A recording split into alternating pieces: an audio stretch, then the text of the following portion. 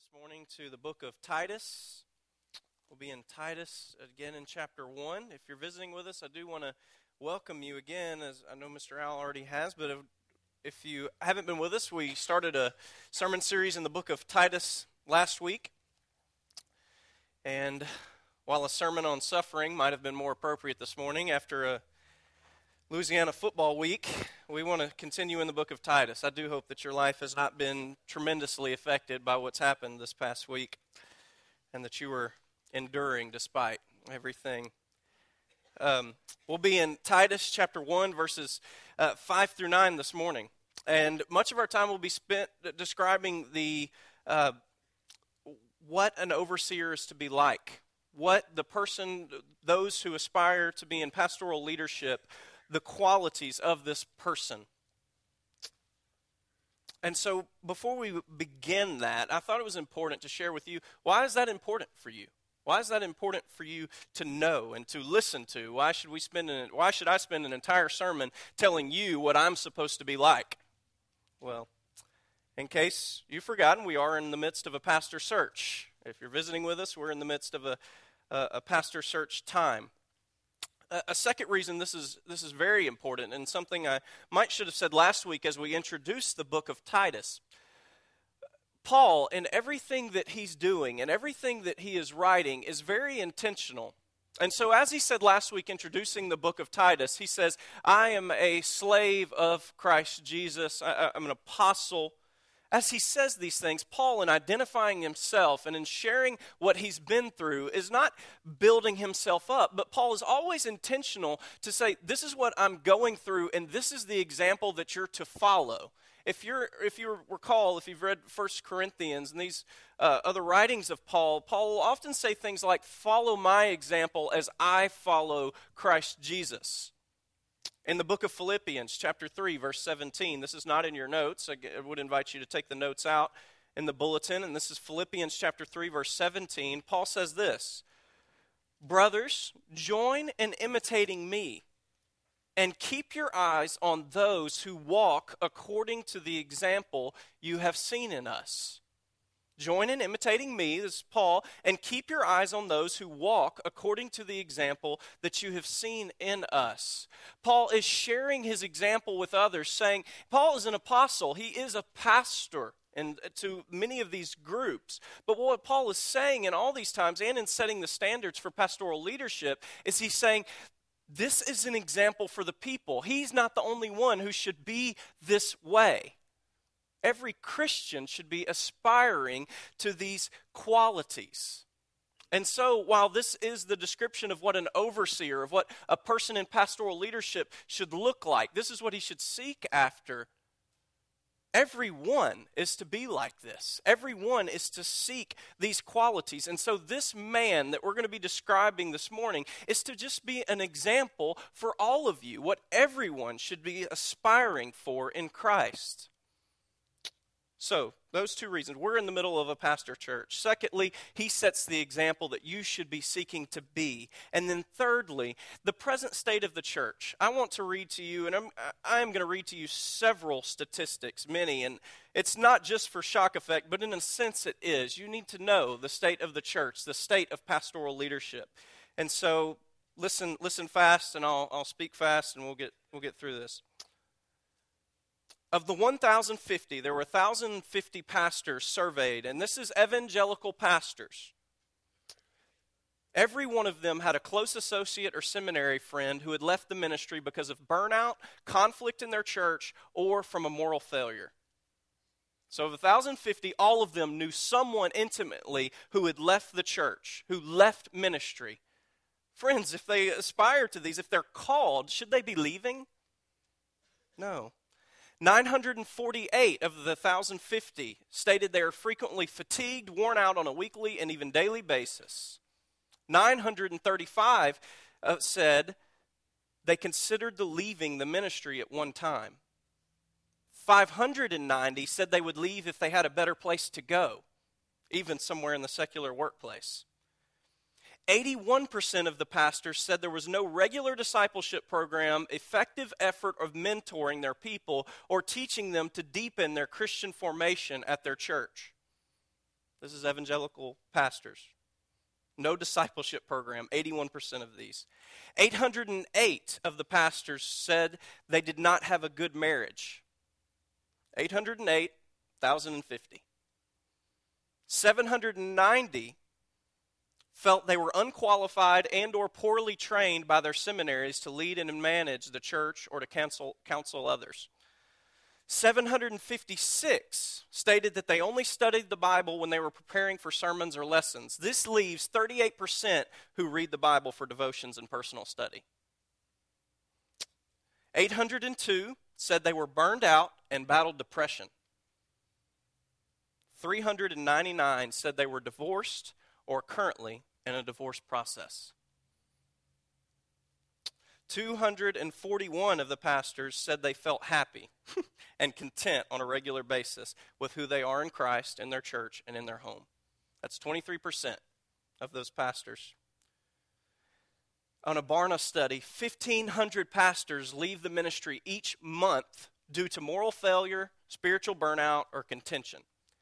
50% of pastors' marriages will end in divorce. I read this last night and then it just ran to Katie. It was just 80% of pastors feel unqualified and discouraged. 50% are so discouraged they would leave the ministry if they could, but have no other way of making a living. 80% of graduates who enter the ministry will leave the ministry within the first 5 years. 80%. 70% of pastors constantly fight depression. 40% said they had an extramarital affair since beginning their ministry. And in a 2000 Christianity Today survey found that 37% of pastors said pornography is a current struggle, and it's more in the 50% range who have looked at pornography recently. 50% of pastors. So, why is it important? Why is it important? The integrity and faithfulness of overseers, privately and publicly, will determine the health of the church.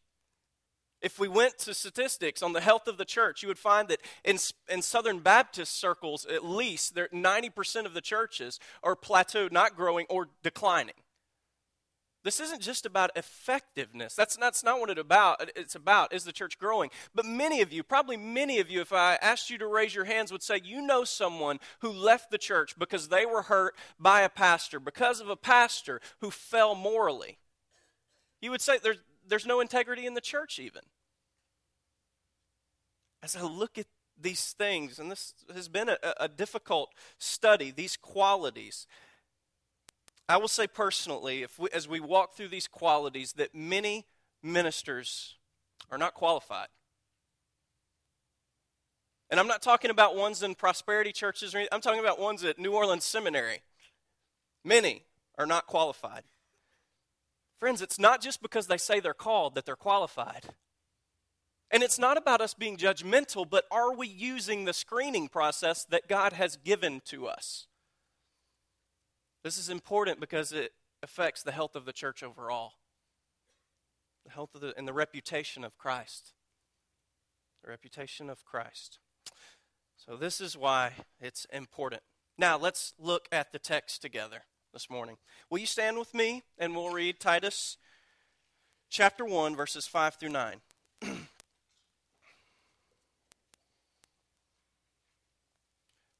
Beginning in verse 5. Paul says, "This is why I left you, Titus, in Crete, so that you might put what remained into order and appoint elders in every town as I directed you. If anyone is above reproach, the husband of one wife, and his children are believers, not open to the charge of debauchery or insubordination. For an overseer, as God's steward, must be above reproach. He must not be arrogant or quick-tempered, or a drunkard, or violent, or greedy for gain, but hospitable, a lover of good, self-controlled, upright, holy, and disciplined. He must hold firm to the trustworthy word as taught, so that he may be able to give instruction in sound doctrine, and also to rebuke those who contradict it." You may be seated. Lord, we do pray that you would give us clarity through your word this morning. Lord, that you would help us to understand the standards that you have given us for the men who are to lead your church. We pray for your Spirit to open our hearts and open our eyes to see, understand, and obey your word. It's in Jesus' name we pray. Amen. As we begin in verse 5 this morning, what was Titus left to put in order? Paul says, "This is why I left you in Crete, so that you might put what remained into order, and appoint elders in every town as I directed you." Paul is very general in the beginning. You might put what remained into order. If you were with us last week, I mentioned that the church at Crete is obviously a young church, somewhat young. It doesn't have elders yet, but it's at the stage where these people have received the gospel and they've had it for long enough to where men have grown up and they're going to stand out, so that Paul, he says, you appoint elders in every town as I directed you. Titus is picking from among the body. They've had the gospel long enough for men to grow up and stand out, so that Titus may be able to pick elders from among the body. So what was Titus to do? Well, the thing that we can safely derive is that the church needs leadership. That's what Titus's main role is to appoint leadership. The church needs order. It's important that we mention this because in an anti-authoritarian culture, people don't want overseers. They don't want people to oversee them morally. But it's very clear that there are to be men in the church who oversee the spiritual health, who shepherd the spiritual health of the people, who give clear instruction in this. And so, this church of God is to be led with authority. It's not whatever you say goes kind of club, but it's to be led. What does elder mean? We have this word, and we have a couple words that are going to be used to describe this person. First, there's the word elder, and then later in verse 7, you see the word episkopos, which is overseer. The word elder comes straight out of the Jews. These were rulers among the Jews. Elders were rulers. But Paul transfers this to the church. And so there were to be elders. Timothy, being a young man, is just one example that elders don't have to be older people, but they are to be mature. They are to be mature in the Lord, and we'll see this more. But also the term in verse 7, overseer, describes in more detail what this person is to do. The term overseer, it says in verse 7, look at this with me quickly, and we'll go ahead and hit this. It says, an overseer, as God's steward, must be above reproach. This person is to be an overseer, and what it means is that he is like a household manager. A household manager. The church is God's house. It's his people. And so this overseer is to see over God's house. It's not the overseer's house, it's God's house, and he has the responsibility to seeing to God's things, that it stays in order. So we have these two terms, elders and episkopos, overseer. Another note we can make here is just how many. Is this to be a one-man show, or are there to be multiple? The text says that you would appoint elders in every town. What we need to point out here, and what Crosspoint went through for a period of time in putting in elders, is that this noun indicates it wasn't just a one-man show. There were multiple men that they were to draw out and that were to be leaders. Now, it's possible that in this area there were house churches. And in those house churches, yes, there may have been one leader. But what we want to see here is that they weren't so autonomous that they didn't have accountability. These leaders were connected. They were working together. And so even if it was a house church that was in one small town, there might have been multiple house churches. Paul is saying that this isn't just a one-man show. They are to lead together, elders in every town who are to lead, multiple men who are to oversee the church. This is what Crosspoint has done. This is where Crosspoint has moved to a plurality of elders. Dr. David and Mr. Al lead together. It's not one of them leading by themselves. They lead together. And as we'll see, one of the qualities of this man is that he is not arrogant. They must not be arrogant, because then they try to lead on their own. He must be able to work with others. Where do these men come from? They're to be picked from among the body. There should be some leaders in our bodies who are picked from our midst. Men. Do we have more men who are growing up, who are aspiring to be overseers in our body, who show these qualities, who lead their families well, and who can lead God's people well? We may need more overseers. I wonder if any of you men are willing to stand up to the plate. How are they picked? And this is important. This is very important. How are they picked? They're at least affirmed by other qualified overseers. Paul has entrusted Titus. Titus is one who Paul sees as having these gifts, and he is to go and he's to search out this body for ones who are qualified. Now, there are a couple things we need to see here. First, these men they've been living amongst these people, and so as Titus lays out these qualities, this man must be all these things. There are going to be people in that body, they're going to know whether that man is all these things. They're going to know. And so this person is first, he's evaluated by the body. They're to report to Titus that this guy is arrogant. He can't do it. I won't listen to him. I don't respect him. Or they'll say, that man's kids, he can't lead. He can't even lead his own children. They know. So he's evaluated by the body, by what they know about him. But he's also evaluated by men who've already qualified for these things.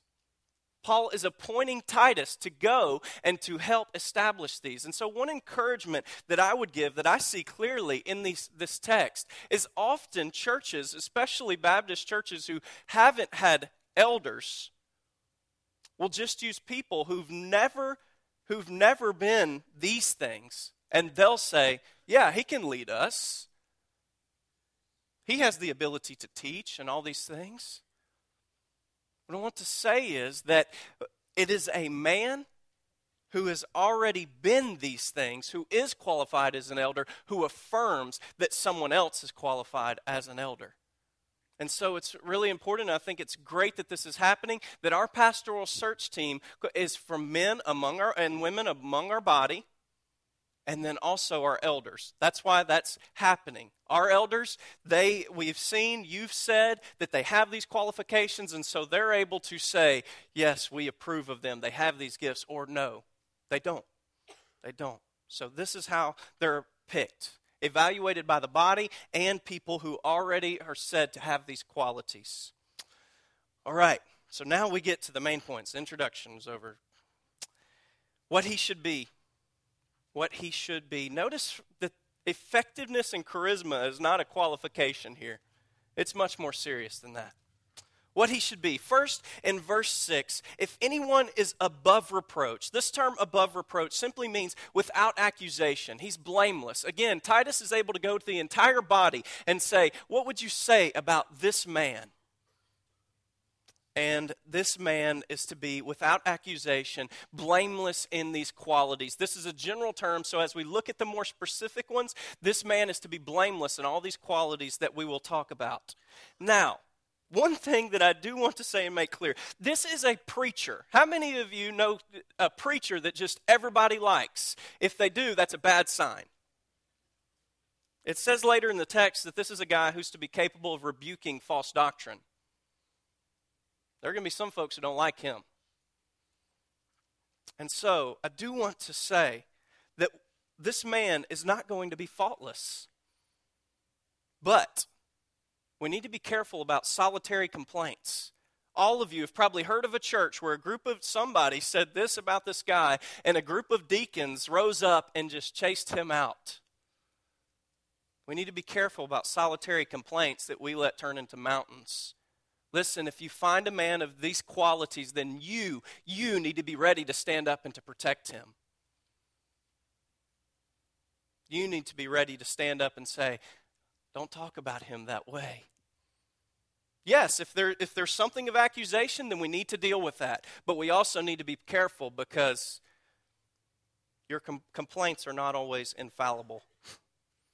So protect them from unnecessary criticism. But he must be above reproach. Also, he is to be a shepherd to his family. He's to be a shepherd to his family. This is in verse 6. He is the husband of one wife. In just a moment, we'll look at his children are believers, not open to the charge of debauchery or insubordination. Now, we are opening up a lot here. The husband of one wife. This has been looked at in various ways. The text actually reads, he is a one-woman man. A one-woman man. Must he be married? No. 1 Corinthians 7:32, Paul commends singleness, especially for the work of the ministry, because that man can give more to the gospel, more time. And so it's not that he has to be married, but marriage is the common situation of the time. And so this is what Paul is addressing. We'll say more about that in a moment. But the pastor should be the one the congregation can look to as an example in marriage. As an example of persistence, of faithfulness in the relationship with his wife. We need to remember that marriage is a picture of Christ and the church, of God and his people, even in the Old Testament. And so marriage is of great importance to God. And so as we've said already, this man is not going to be faultless. But marriage is particularly important to God. And so a man who fails in his marriage, how is he to lead God's bride? How is he an example to God's bride? Listen to Proverbs 6, chapter 6, verses 27 through 33, when it comes to the topic of adultery. Can a man carry fire next to his chest and his clothes not be burned? Or can one walk on hot coals and his feet not be scorched? So is he who goes into his neighbor's wife. None who touches her will go unpunished. People do not despise a thief if he steals to satisfy his appetite when he is hungry. But if he is caught, he will pay sevenfold. He will give all the goods of his house. He who commits adultery lacks sense. He who does it destroys himself. He will get wounds and dishonor. His disgrace will not be wiped away. Friends, adultery, even though it can be forgiven, doesn't mean that man should be leading God's people. Forgiveness and then being put back into the role of pastor, that's not the same thing. Those are not the same things. And so I want to be gracious here. A man should be forgiven. He should be restored to the church. But the text says a man who is faithful to his wife. This is what Paul is referring to. And so if a man cannot set an example in this area, then he's not qualified to be an overseer of God's people. A man who cannot be faithful to his wife, an example in marriage, is not qualified to lead God's people. Next, the believing children. I should also say, and just list qualifiers, that text has been interpreted in various ways throughout history. Polygamy was common during this time, and so this is one thing Paul is also including here, that this man is not to be married to multiple women. There are also questions of, what if he was divorced before he was a believer? There are multitudes of things that we can ask here. I think the thrust of the text is this man completely faithful? Does he have the highest of moral integrity and a faithfulness to the Lord in regard to marriage? And so in some sense, I can't answer all these questions. Even with the children being believers, you read 5 different commentaries, you're going to get 3 on one side, 2 on the other. 6, 3 on one side, 3 on the other. This is the way it's been interpreted. So, we walk with the Spirit, but this man is to be screened thoroughly. Thoroughly. And if his wife doesn't respect him, the church won't either. The church won't either. So, this is to be thorough and very important. His children being believers, believing children. We have the benefit of accessing Timothy here. 1 Timothy chapter 3, verse 4. Let's look at this together. It's in your notes. The text in Timothy says, he must manage his own household well, with all dignity, keeping his children submissive. For if someone does not know how to manage his own household, how will he care for God's church. What we see is this man's leadership is to be respected and submitted to in his home. Because if it's not, it will not be respected and submitted to in the church. He will not know how to lead well. Now, the text says his children must be believers. That's if you have an ESV, if you have a different version, it might be something different. But must his children be believers? The term is pista. Pista. I'm not saying a bad word. This is the term. The term can be interpreted, it can be translated faithful, it can be translated believing, it can be translated trustworthy. There are a variety of ways that this term can be translated. And so, like I said, there will be commentators who split halfway down.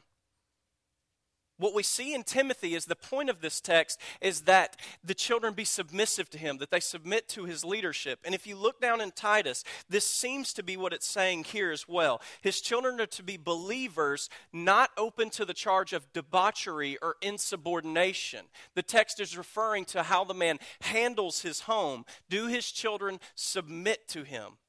In one sense, we could say, why do we place on him the burden of his children having to be believers? He can't control that. People would ask that question. He can't control whether his children come to a knowledge of saving faith, of God saving them. Again, we have to be led by the Spirit here. Here's what we can say for sure, for certain. If his children don't submit to him, he's not qualified to lead God's church. If his children are rebellious, he needs to step down. This is a difficult thing. But if he can't manage his household, his family, then the text is clear. He can't manage God's people. He can't lead them. And so, do we know how this term should be absolutely translated? I don't know.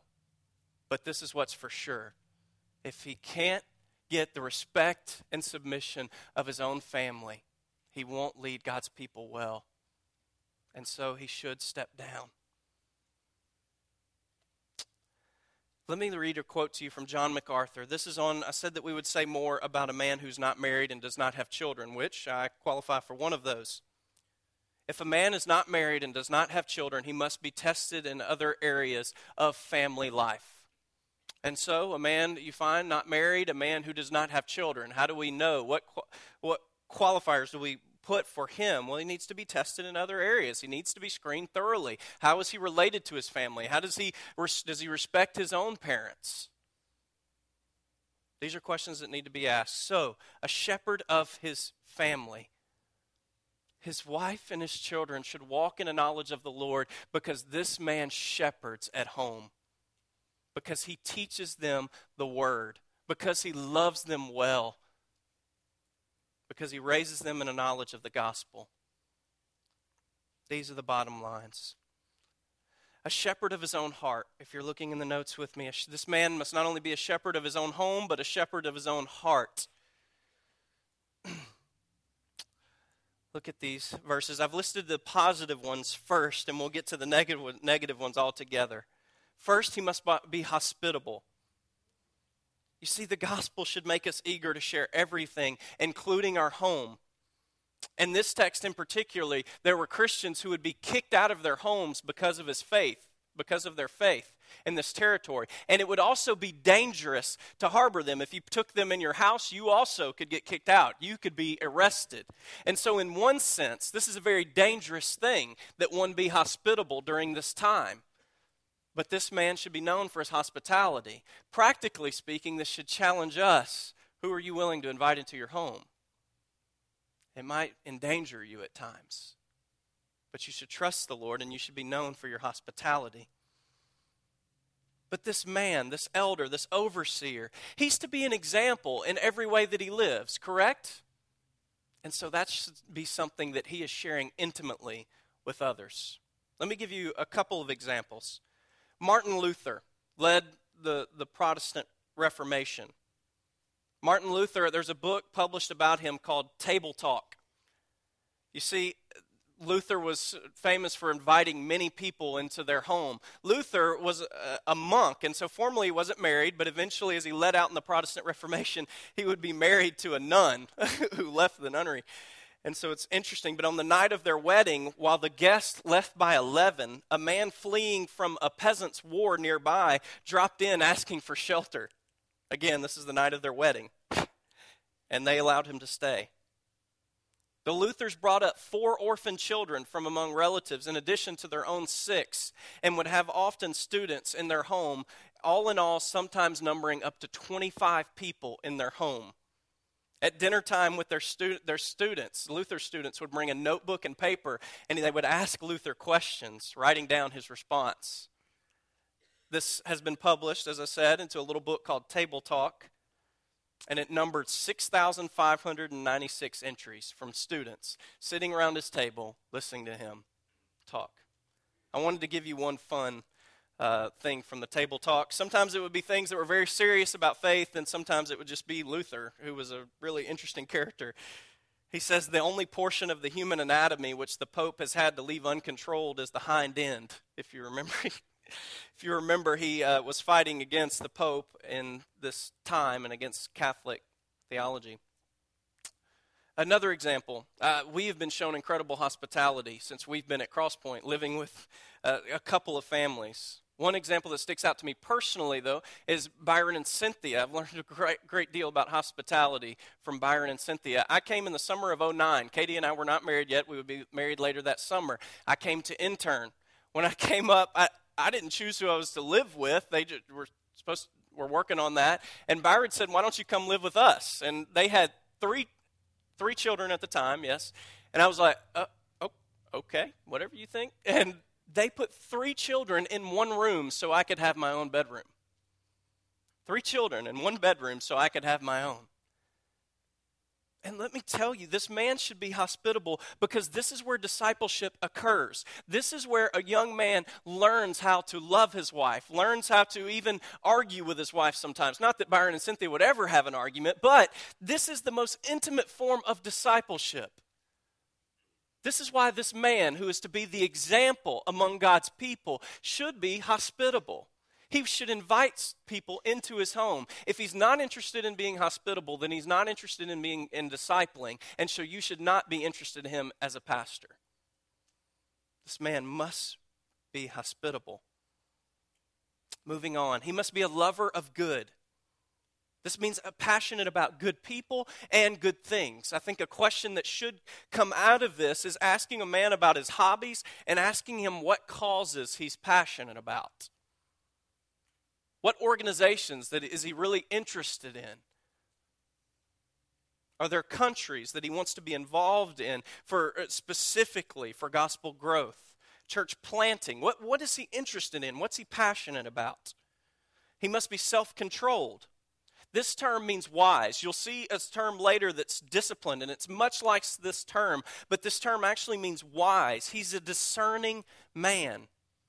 And one of the reasons I think this is very important is because some of the statistics I gave earlier.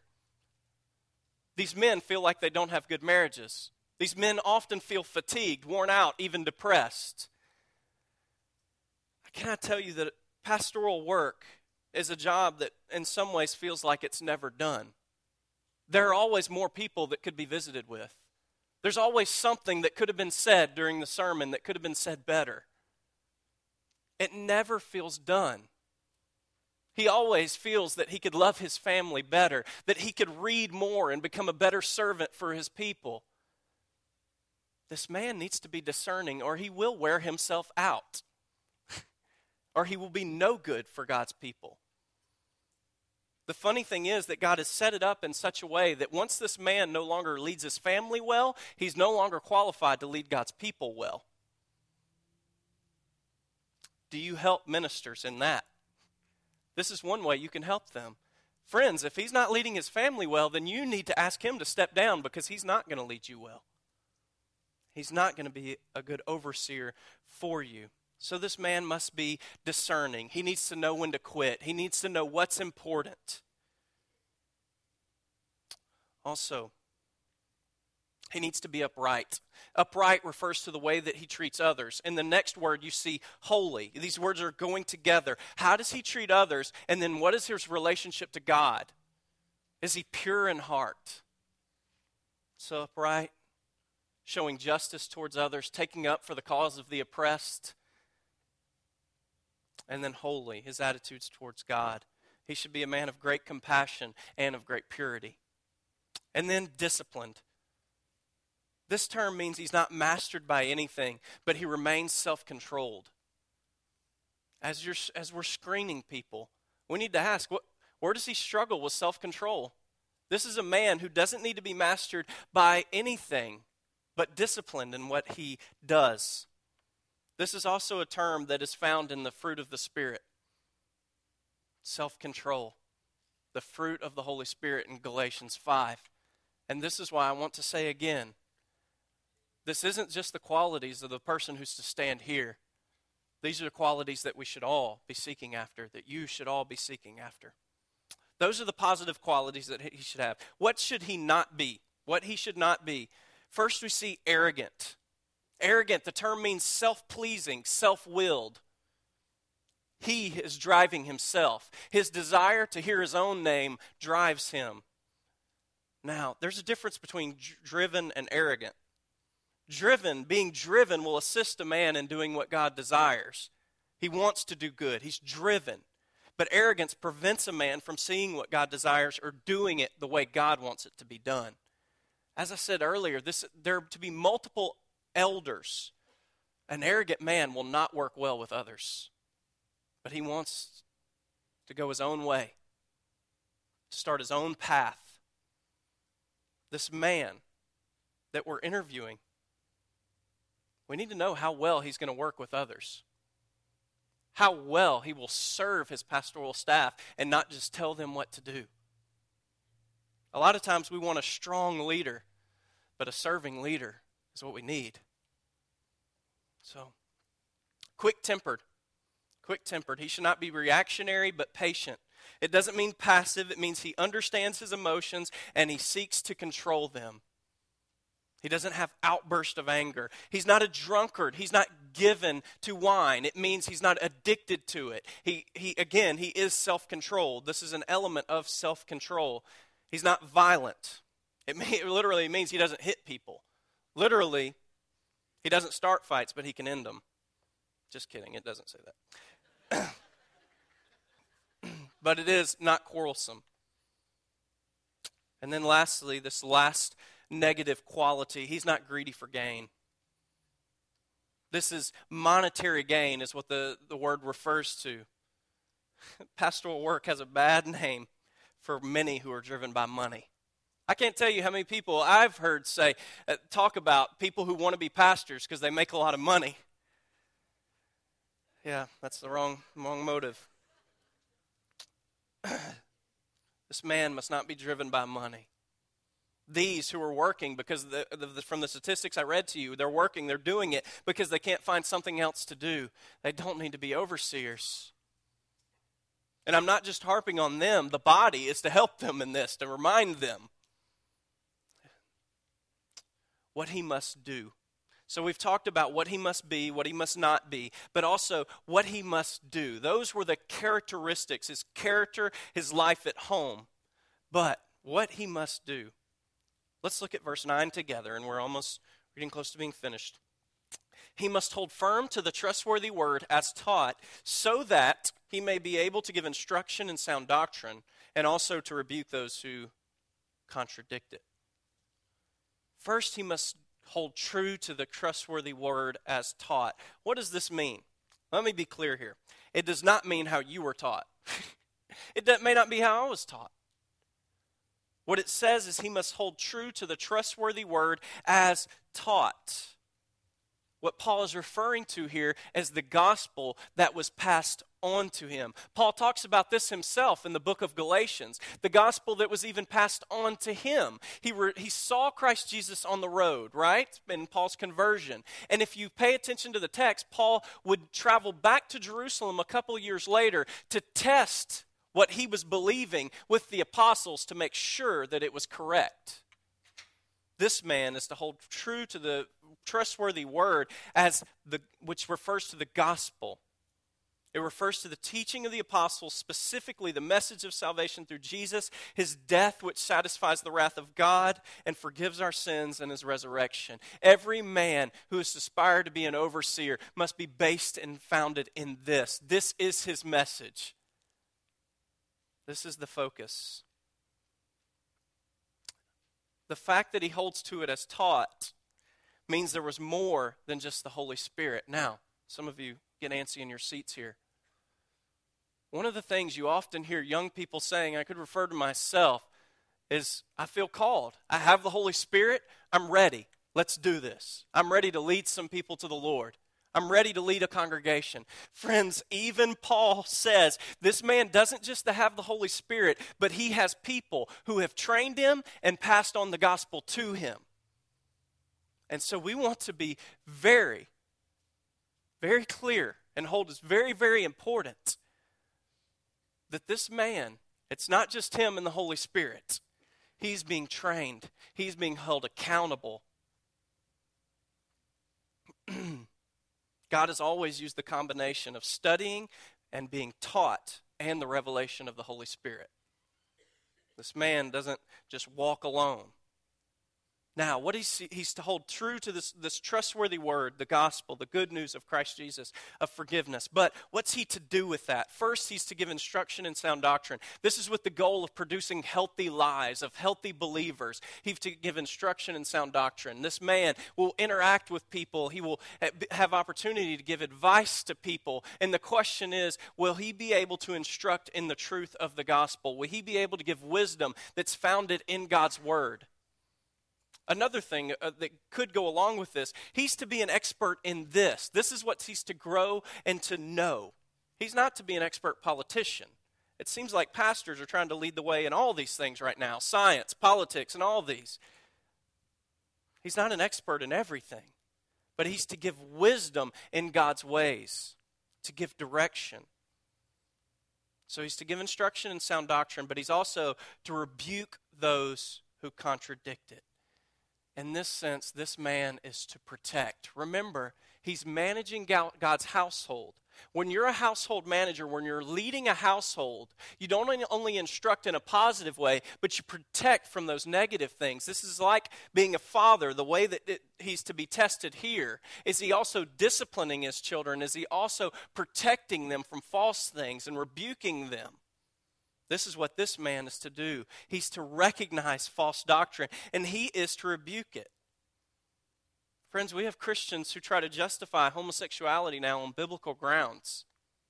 They use the Bible. Can this man defend God's word? Can he argue it clearly, soundly? Ever since the beginning of church history, there have been heresies and false teaching that have been presented. Paul's going to get to some of this for next week as we study the next verses. The health of the church is dependent on men being able to talk through these issues with sound argument and strong biblical justification. One example of this, when this started happening, throughout the New Testament, it seems very assumed even that Christ is fully man and that he is fully God.